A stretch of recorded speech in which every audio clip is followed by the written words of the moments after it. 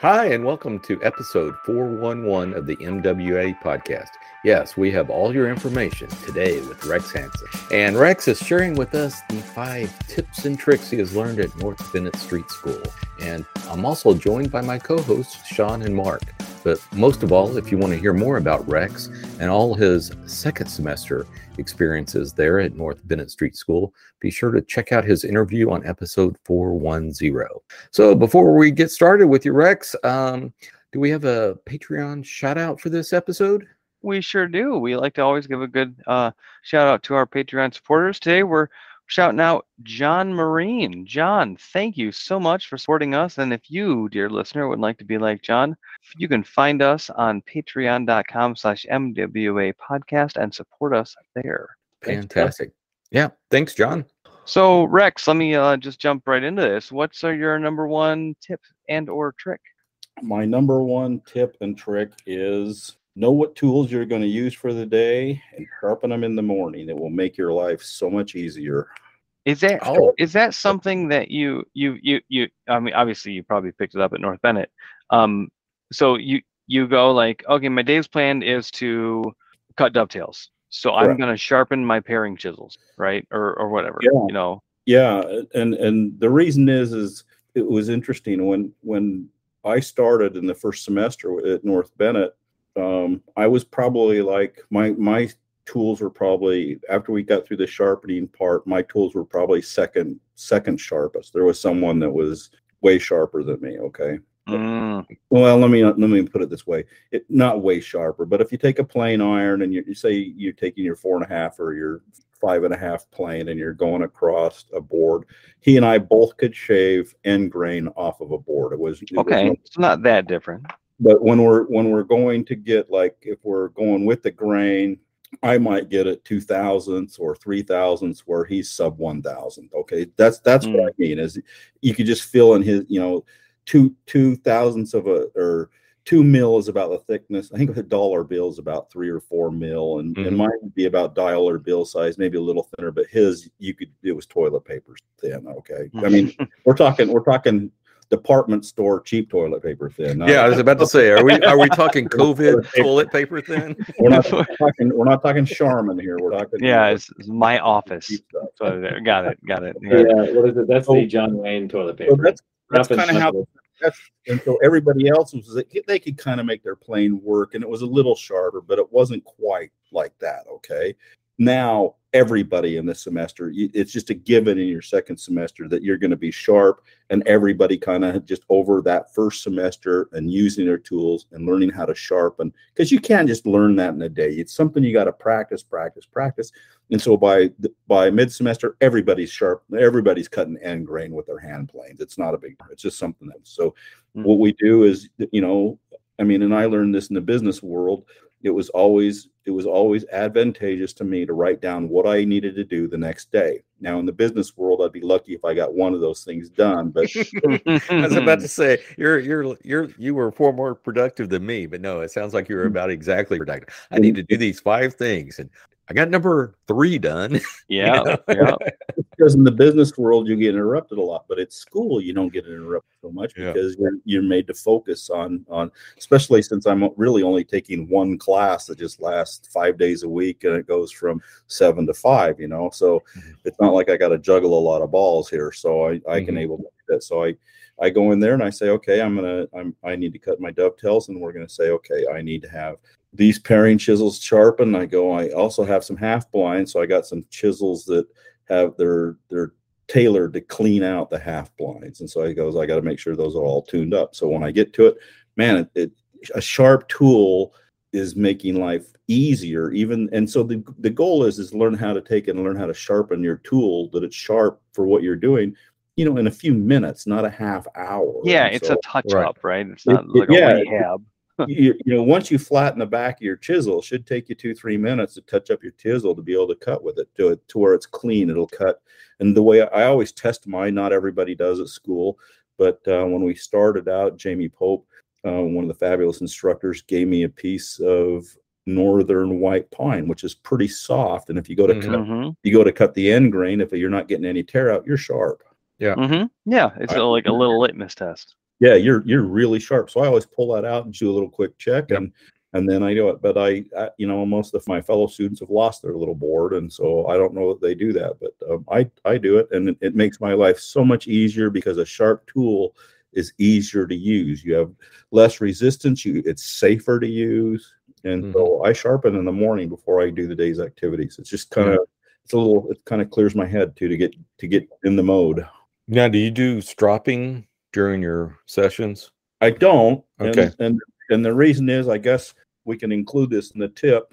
If you go to Lost Art Press and you search under Lost Art Press's website, because I don't have it memorized, it's probably sitting on my desk right here in front of me somewhere. But if you search for grit or sharpening stone grit or something, there's a fellow that gave it to Chris Schwarz, and he has this chart, and all he did is he went through the manufacturer's data for Norton's, Shapton's. I think Norton has polishing compound, DMT. I mean, any sharpening stuff I can pretty much figure. He put it on a spreadsheet. And back in the day, either I knew how to convert it or it was available in the spreadsheet, because then I would add to it. I've only added one or two simple little things to it ever. And I've had this chart for probably, 5 years. And it's copyrighted, but it's free to use and it's free to give out. It's just don't claim it as yours.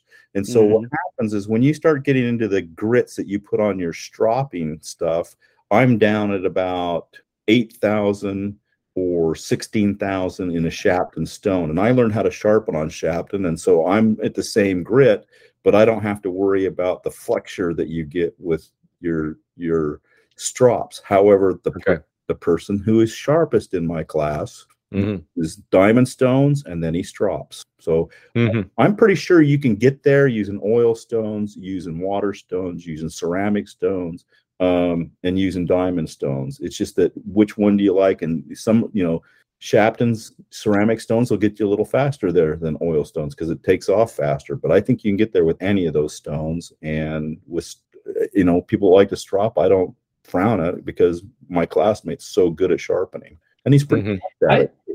I've always been resistant to stropping just because it dubs the edge. Yes, it's sharp and it's polished, but it takes a hollow grind and starts turning it into a convex shape. Yeah, that's why I don't like it. But I have a friend that doesn't hollow grind. He taught me to hollow grind years ago, but now he doesn't hollow grind. He just uses the flat bevel.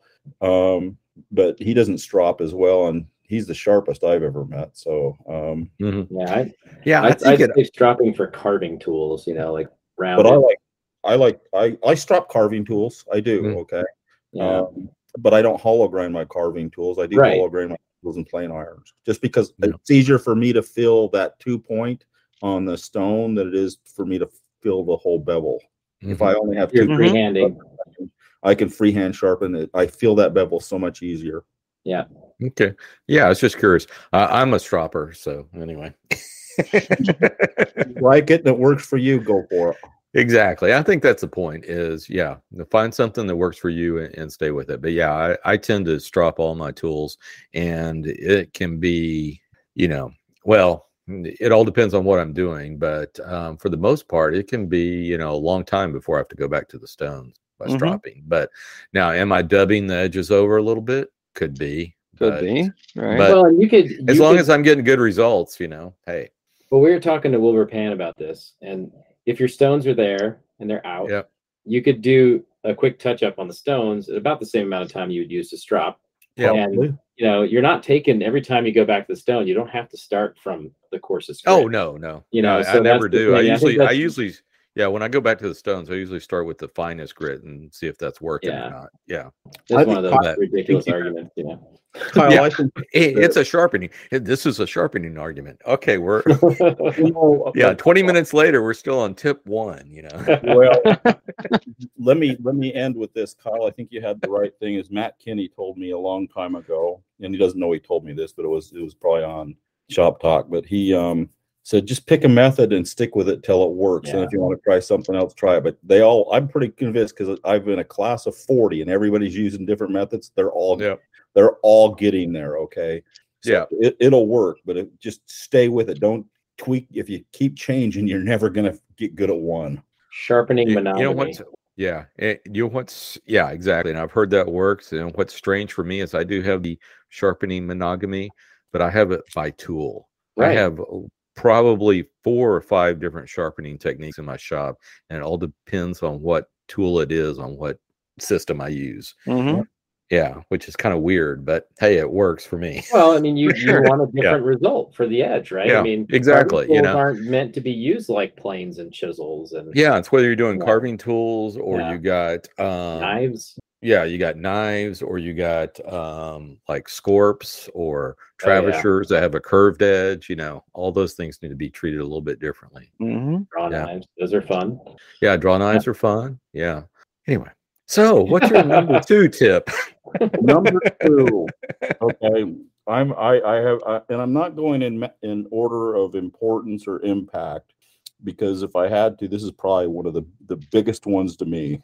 Is North Bennett taught me how to reduce the stress, and I believe everybody feels stressed during glue up. Okay, mm-hmm. You're talking about like stress on your brain and your body, right? Not on the wood. Not on the wood, but we're going to talk about how to stress wood. But you lose a few IQ points when the glue's put on it. That glue comes out, your hands freeze, whatever it is, I don't know. Okay. Yeah. And for the truth of the matter is, it kind of doesn't bother me. My stress level, the glue up doesn't bother me. I figured, hey, worst case scenario, I cut it apart and re-glue it. Okay. But we don't, making furniture here, rarely do we have 22-inch wide mahogany boards that we get to make stuff out. We're always gluing up panels, always. It's just we're always gluing up. So what we do, reduce your life by learning how to make a spring joint to glue up 2 boards using a butt joint and 1 clamp. Learn how to do it. And the way we do it is there's enough out there on spring joints. I'm not going to talk about that. But really what you're doing is you're making your board that you're going to put together. They're a little bit cupped, maybe 1/1000th of an inch or something small. So when you clamp them together, they hold in place. So what we do is we'll put those, we'll set everything up. But nearby, we have a steel I-beam bar clamp. Okay, it's one that's got a crank on the end of it. I mean, it can really put a lot of force on your board. All right.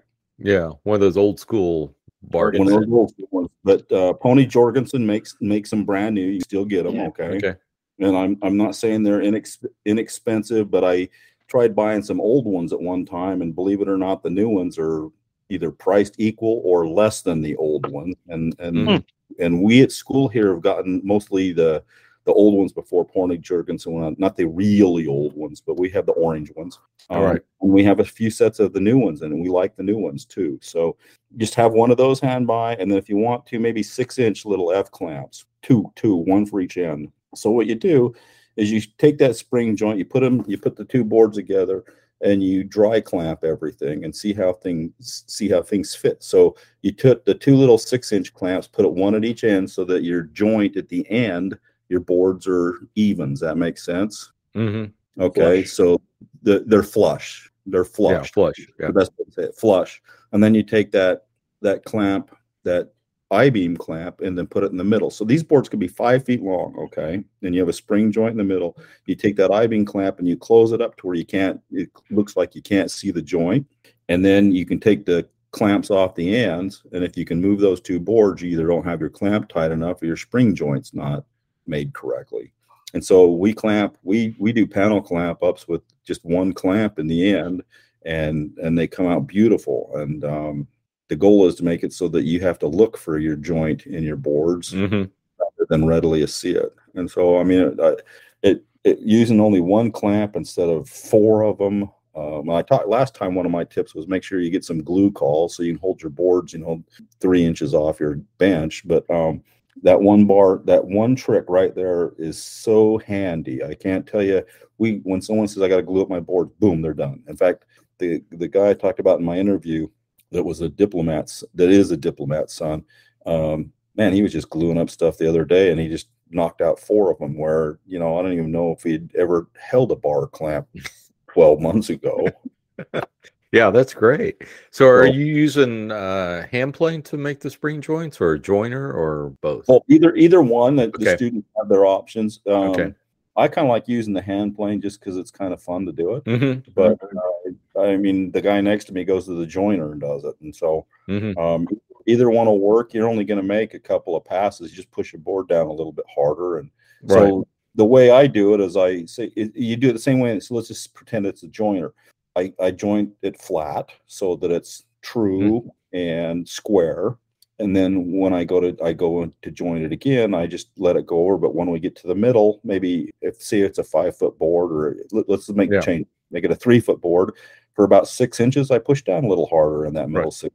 Then the next pass, I do it again, and I push down about that same amount at about 12 inches in the middle. So it's, what did I say, 3 inches? So 1 foot not pressed down, 1 foot I press down, 1 foot I don't. And I do it 1, 2, 3. I do the same thing. Might be, so I have these concave things, but you don't want them very big. So don't press down tremendously hard.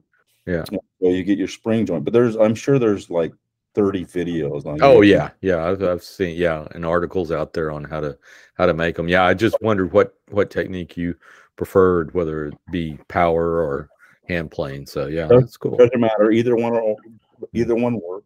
Yeah. Now the other thing is, what I do on my hand plane is I put the two boards together so they're side by side in my vise, and then if I screw up on my angle a little bit, then I can just put them. They just match when I put them together. Yeah, and you can do the same thing on the joiner. Yeah. You better make sure your grain is run the right way. You're gonna do it that way, though. Yeah, exactly. Yeah, you could get a little tear out, but that's what you got the spiraled the helical cutters. The helical cutters for. I wouldn't know how to put a spring joint in a board with a power joiner. I'd have to go look that up.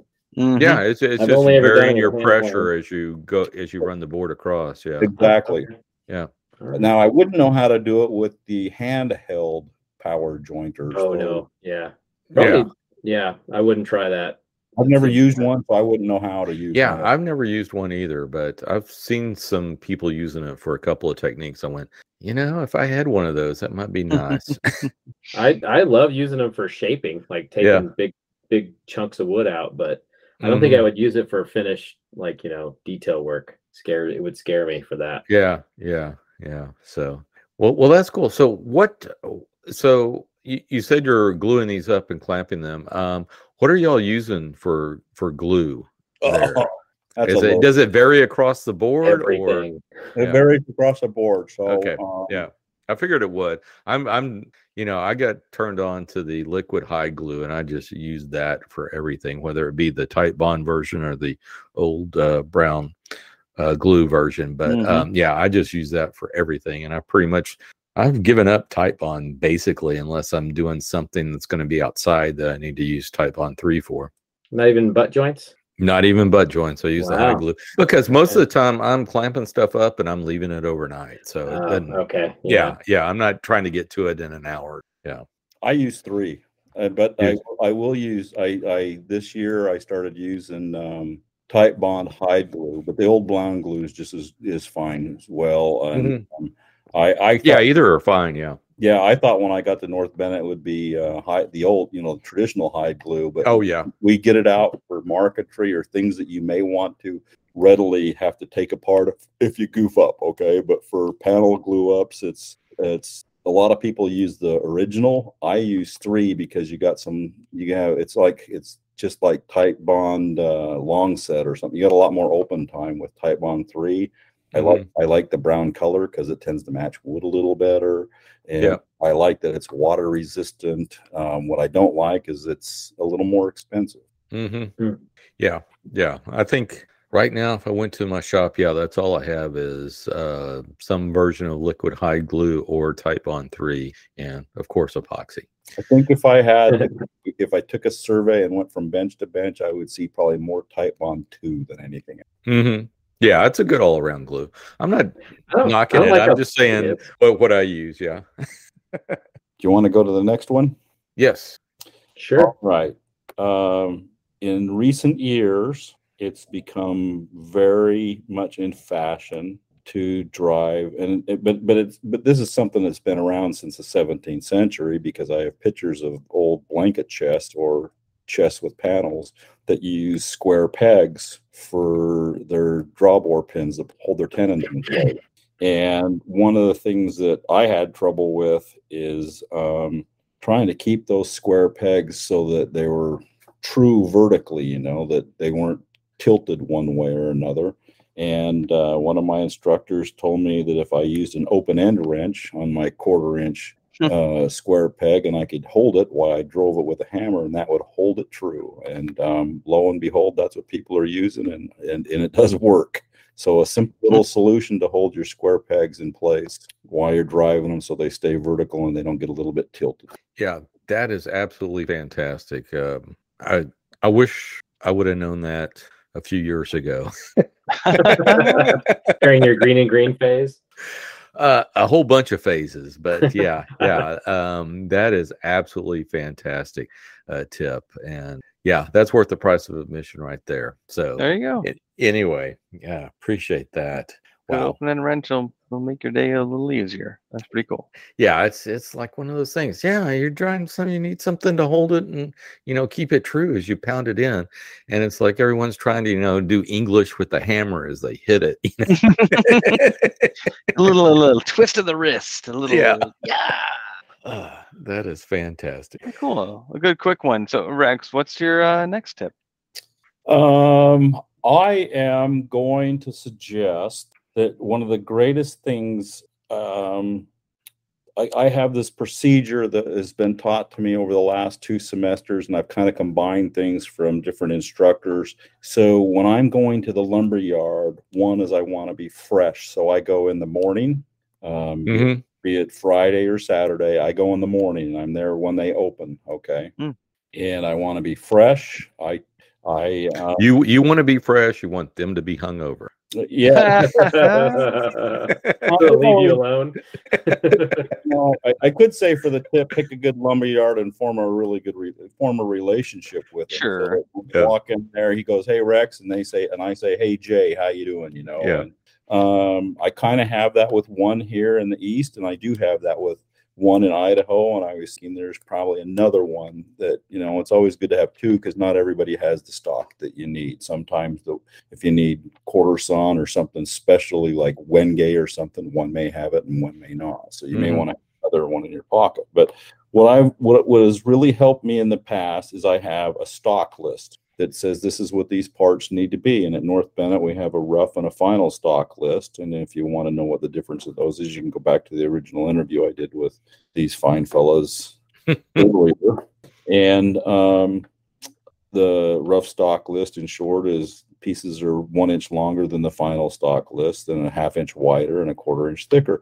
And when I go with that, I know the minimum width of a board. And so if I'm looking for quarter sawn white oak, and I know that the minimum width I have, because there's no way in your stock list you can say, well, all my boards have to be 8 inches thick, and you go to the lumber yard and you find out, well, they got 3, 4, 6, and they don't have anything bigger than 6. So you can't really guess that. And I've tried, you can try and call them. They're not going to go walk out there and look and then come back and tell you. They're not that. I haven't met one yet nice enough to do that. Okay. They just say, oh, we got 3,000 board feet of white oak. Yeah, we got white oak. Well, how wide? It ranges between random width. Right. Random widths. So, but by having this in my hand and knowing the minimum width, I can go out there and pull boards much faster. And so just have that in hand. It saves me a lot of time. And I don't know if you want to add on to this one tip, but I always take a tape measure. I always take a hand plane with me. I always take Dixon lumber crayons, which you can buy a case for not very much. And I got tuned onto that by a lumberman that lent me his so I can show him where I wanted my boards cut, because I had to fit the boards into an SUV. I didn't have a pickup truck, and so I had to get my 12-foot boards cut in half, and I had to show him where I wanted them cut so it wasn't going to interfere with my parts. And I mark my boards for parts right there. They're rough marked, but I know what I can get out of them and where my pieces are. And rarely do I ever say, I mean, I had a colleague or a fellow student the other day that got all said and done, he didn't have enough money for his panels on his blanket chest. And I usually have a little bit extra just in case I goof up. But that's what I do. But the tip is have that stock list with you. Go there early in the morning, and it usually takes me, depending on the project size, it can take me a couple of hours to find the boards because usually they're not at the top of the pile. Yeah. So before you take us home with the fifth one, which plane are you taking, and how do you often use it? I take a number 4 Wood River hand plane. I have one of those. It just has to be a decent hand plane. I mean, at North Bennett, man, I've seen some stuff that you wonder.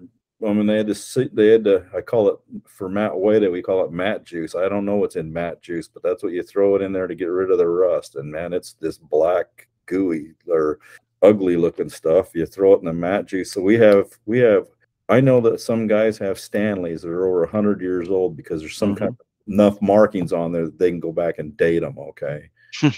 And some people have Lie-Nielsen's, and I know people have some Cliftons. And since I work at Woodcraft, I hide my Lie-Nielsen's when I go there, but I have Lie-Nielsen's and Woodcraft are the ones and I like them both. And Shannon, the Renaissance woodworker, coined it best when he compared, I think it was 4.5 from Lie-Nielsen and 4.5 from Wood River. They both work just dandy, and you can tune them up just dandy, but the Lie-Nielsen just seems to have a little more soul to it. It's something about brass. It makes my heart beat faster. Yeah. I think that's well said. Yes. And so yes, when you get to the lumber yard, what are you using the hand plane for?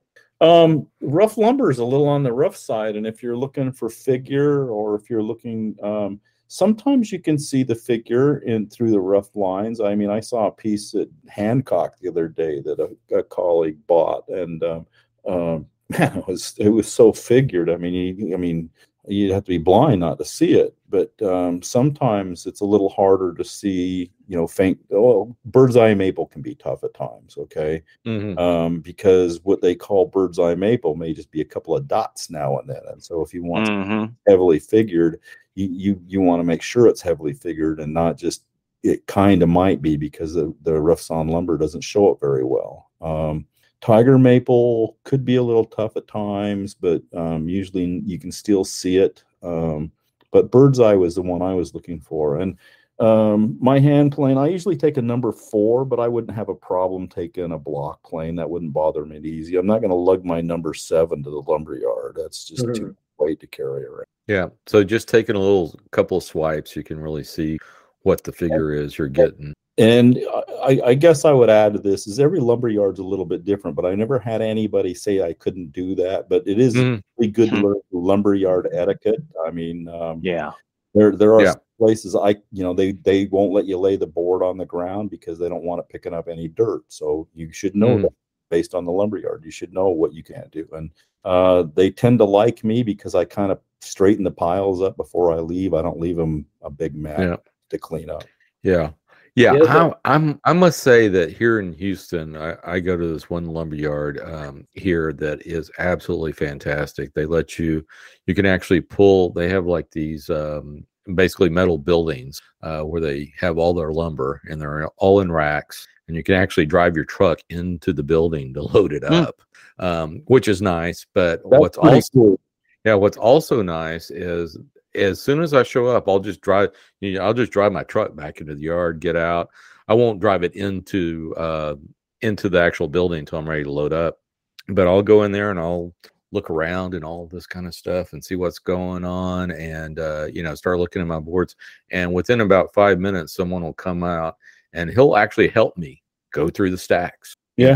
Pull the boards out, do all this kind of stuff. So we're kind of spoiled here in Houston. That's Clark's Hardwood. If you want to know, but they're absolutely fantastic. And Kyle, don't you have the beer barns down there where you just drive your car in the barn and they tell them what you want out a window and they throw the they throw the case of Jack in your trunk for you and you pay them and leave? That used to be a thing. It's not so much now, but you get into some of the rural areas of Texas, and yeah, you'll still see that. But yeah, I remember those in Austin, Texas, when I was going to school. Yeah. Most of those in the bigger cities have disappeared. Oh, okay. Yeah. I think there's something, once they pass that you can't drink and drive rule. I mean, for a long time in Texas, I swear, for a long time in Texas, you could still drink and drive. I mean, not be drunk, but you could have a beer. But have consumed, yeah. I remember seeing a lady in her gold Cadillac with a martini in her hand as she drove down highway. Yeah. It used to be a thing, but yeah, since those laws changed, I think around in the early to mid 80s, the beer barns kind of went out of favor, but you can still see them here and there. Yeah, we have like drive-through convenience stores in that way. A few of them in my area, Yeah, I just think, if they're going to sell beer out of the barn, why not lumber? What the heck? You just pull in, we'll throw it in there for you. But the moral of the story is know your lumber yard. Exactly. My local one is legitimately like a father and son operation, and daughter possibly, and so they've got measuring tapes that you can use there on the racks. Like just pull it out and say like, oh, is this long enough? Is it wide enough? Thick enough? Whatever. But I don't know. I personally have never carried a plane in there to know if they'd be cool with me like shaving down. Although not a lot of it's rough cut, so that's a whole other thing. So and know your yard and know what you're going into, and just try not to tick off the proprietor, as you're in their place of business. Maybe discuss it before you bring out a sharp blade to to reveal what's below. It's just a good idea. They may not like it, but just make a relationship knowing that you're going to come back there again. And it's not always about price. It's the quality of the product you get. And so I'm not buying this for lump sum. I'm purchasing this for a particular use, and I want to make sure I'm not getting things I don't need. Yeah, exactly. The material is key. Well, the material is going to be the cheapest thing that you put into your work. Your time and your energy is worth far more. Way more. You spend on that lumber, unless you're buying the most expensive, rare import CDs band material that you can get. The wood is very inconsequential, so it's worth paying more for a good relationship, a good quality material. I don't quibble with lumber dealers over prices if they have good lumber. It's not worth it. So I agree with you all there. One thing, Mark, that's a good point, because I was this oak that I was pulling out that I had bought at Reader's, believe it or not, it was dead flat. I mean, like I went to flatten it on the joiner and it was a couple of swipes, okay, and only a couple, because I had it set for like a 32nd of an inch and I was too lazy to up the cut. Not that it's hard. It's not that it's hard to change the joiner. I just like taking my time and taking a little bit at a time. But it wasn't twisted, it wasn't cupped, it wasn't warped. So good lumber, flat, somewhat parallel sides. Avoid twisted stuff if you can. Yeah, exactly. Well, bring us home, Rex. What's the last thing? Okay, the last thing is this. It's a little long, so bear with me. But at North Bennett, there are 5 steps to creating fine furniture. Okay. Or not 5 steps, but there are 5 parts of your project, and I'll explain. I'll just list them. We can talk about them later if you want to, or not. Have a plan. That's number 1. Number 2, select your lumber carefully for your project. Not each project requires the same amount of scrutiny, and not every project needs the same type of lumber. So just pick it carefully. Or thoughtfully is probably a better way to say it. You have milling, jointing, and shaping. That would be step 3. Step 4 is cleanup of your project and preparation for your finish. And then number 5 would be applying your finish. The tip is, of those 5 things, I encourage you to pick just one place in each one of them every year. Just set a goal and say, hey, I'm going to do better in designing my plans. I'm gonna actually draw instead of just whip it out of my head and do it as I can. If you do that, you're going to find your level of your projects will increase every year. They'll get better and better. Pick a finish technique. Like I keep thinking of Peter Galbert. He's got this wonderful series on milk paint, but I think they're current and good because I don't know any better because I haven't studied it. But Peter's been studying it really hard for the last year, and he says they're outdated, and he needs to upgrade his milk paint videos. So, do something like that. Even a master that Peter could probably say, "Hey, I'm really good at what I do, and I'm going to sell chairs, and I'm going to teach," and he wouldn't have to learn anything. But he spends a lot of time studying and improving his craft. And so he gets his products get better and better. Another case would be, Mark, the Brian Boggs chair that you're interested in. That chair, if you go to Fine Woodworking, there's a video on how that chair evolved. Brian was doing great with his other chairs, but this one, he really, he spent a lot of time in the designing and thought, and there were a lot of prototypes to get there. It's a beautiful chair. And even a master like Brian made that chair better. So, I mean, I think that's part of what sets the masters apart from regular guys like me is that they keep trying to improve their craft. So that's number 5. Yeah. No, I think that's super important. I mean, if you can not worry about making the whole thing better, but making about one thing better each time you go through it or each step you take, you're going to improve in the long run, right? Like that's so important to not just go through the motions and maybe accept mediocrity. You can get better if you try to improve each step of the way or one step of the way every time you do it. Yeah, compounding interest of skill. There you go. Yeah, compounding interest of skill. That is a really nice term. Hey, you should copyright that. Yeah. I probably stole it from somebody else. I don't know.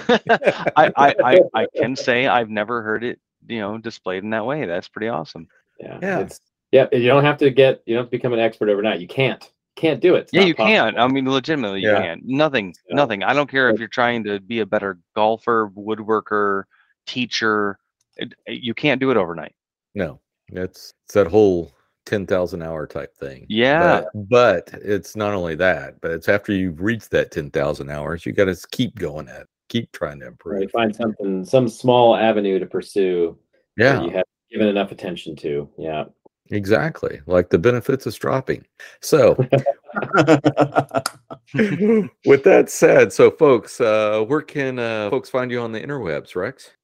You can find me on Instagram at REXHANSEN. Fantastic. Mark, what about yourself? You can find all things workbenches or shave horse at plate11.com, hand tool woodworking instruction at jointeffort.net.